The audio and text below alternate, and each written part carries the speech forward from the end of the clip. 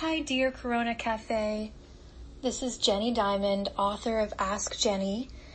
And this month's topic is so important to me and was such a big part of my healing that I wanted to talk directly to you instead of writing it down. So some of the questions that I've received are about pacing. And I have thought of the questions in terms of two themes. One is, how do we make peace with pacing ourselves? That's step one. Step two is, how do we help other people in our lives make peace with our pacing? Hi. So before we move on to how we make peace with pacing for ourselves, I just wanted to let you know that just making this audio has been another reminder of my own need to keep pacing. So I realized that I was feeling a little bit of fatigue, that I was feeling a little bit of brain fog, and that maybe I was pushing a bit too much because I was so excited about talking about pacing with you, ironically. So I decided to take a break, see how I felt, and then I decided, you know what, this is something I can do tomorrow when I am feeling fresh and I have more energy. Was that hard for me? Definitely.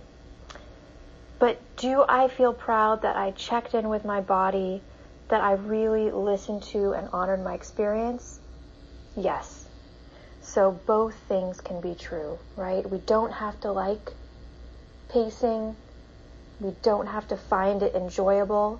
And we can also really notice our progress when we're checking in more with our body.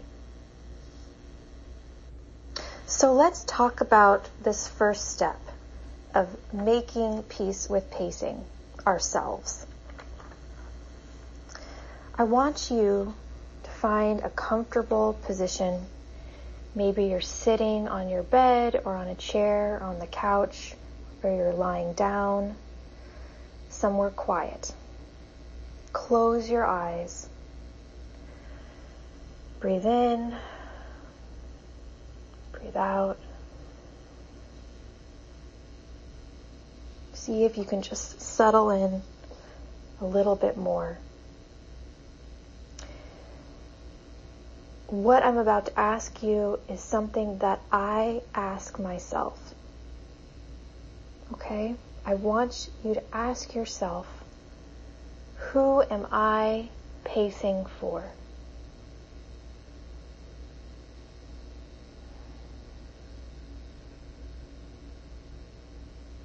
If there's an image that comes up, just notice it.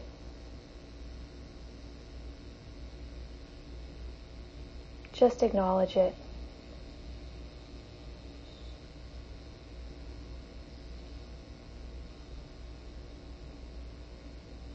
Now I want you to ask yourself, what am I pacing for?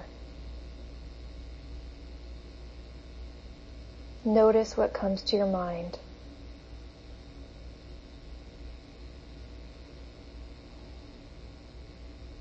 And notice how it feels in your body to connect to who and what is important to you.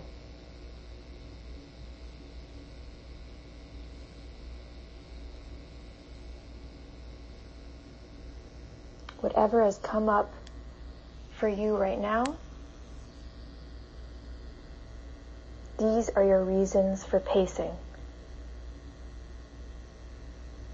If you need a little bit more time to sit and breathe and notice, go ahead and stop the recording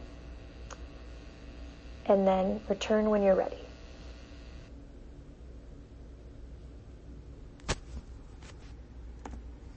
So now when we look at part 2, which is helping the people that we love make peace with pacing, I want you to use what you've noticed in your meditation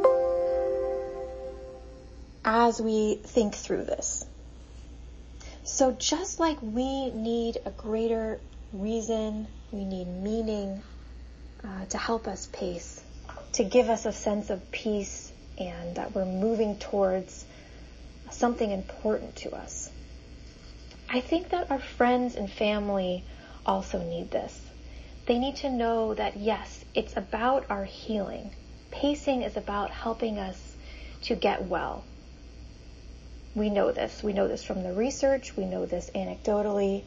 I can tell you that pacing has been the number one thing that has helped me to recover from ME/CFS. So why don't we let them in on our reasons for pacing? One thing I would recommend is, if you feel safe to have this conversation, to ask directly for what you need. You can ask your friend or your family member, can you support me in pacing? I'm doing this because. And then whatever came to you in that meditation, you let them know. Let them know if you are doing this because you love them and you want to be with them and spend time with them as best as you can in the future. Maybe you have an activity that you love. Maybe you want to be in nature again. Maybe you want to sing again or dance again or ice skate again or run again. Or maybe you want to have a family dinner again. And a family dinner in which you're not exhausted. These are all reasons for pacing. Really see if you can let them in on the bigger picture.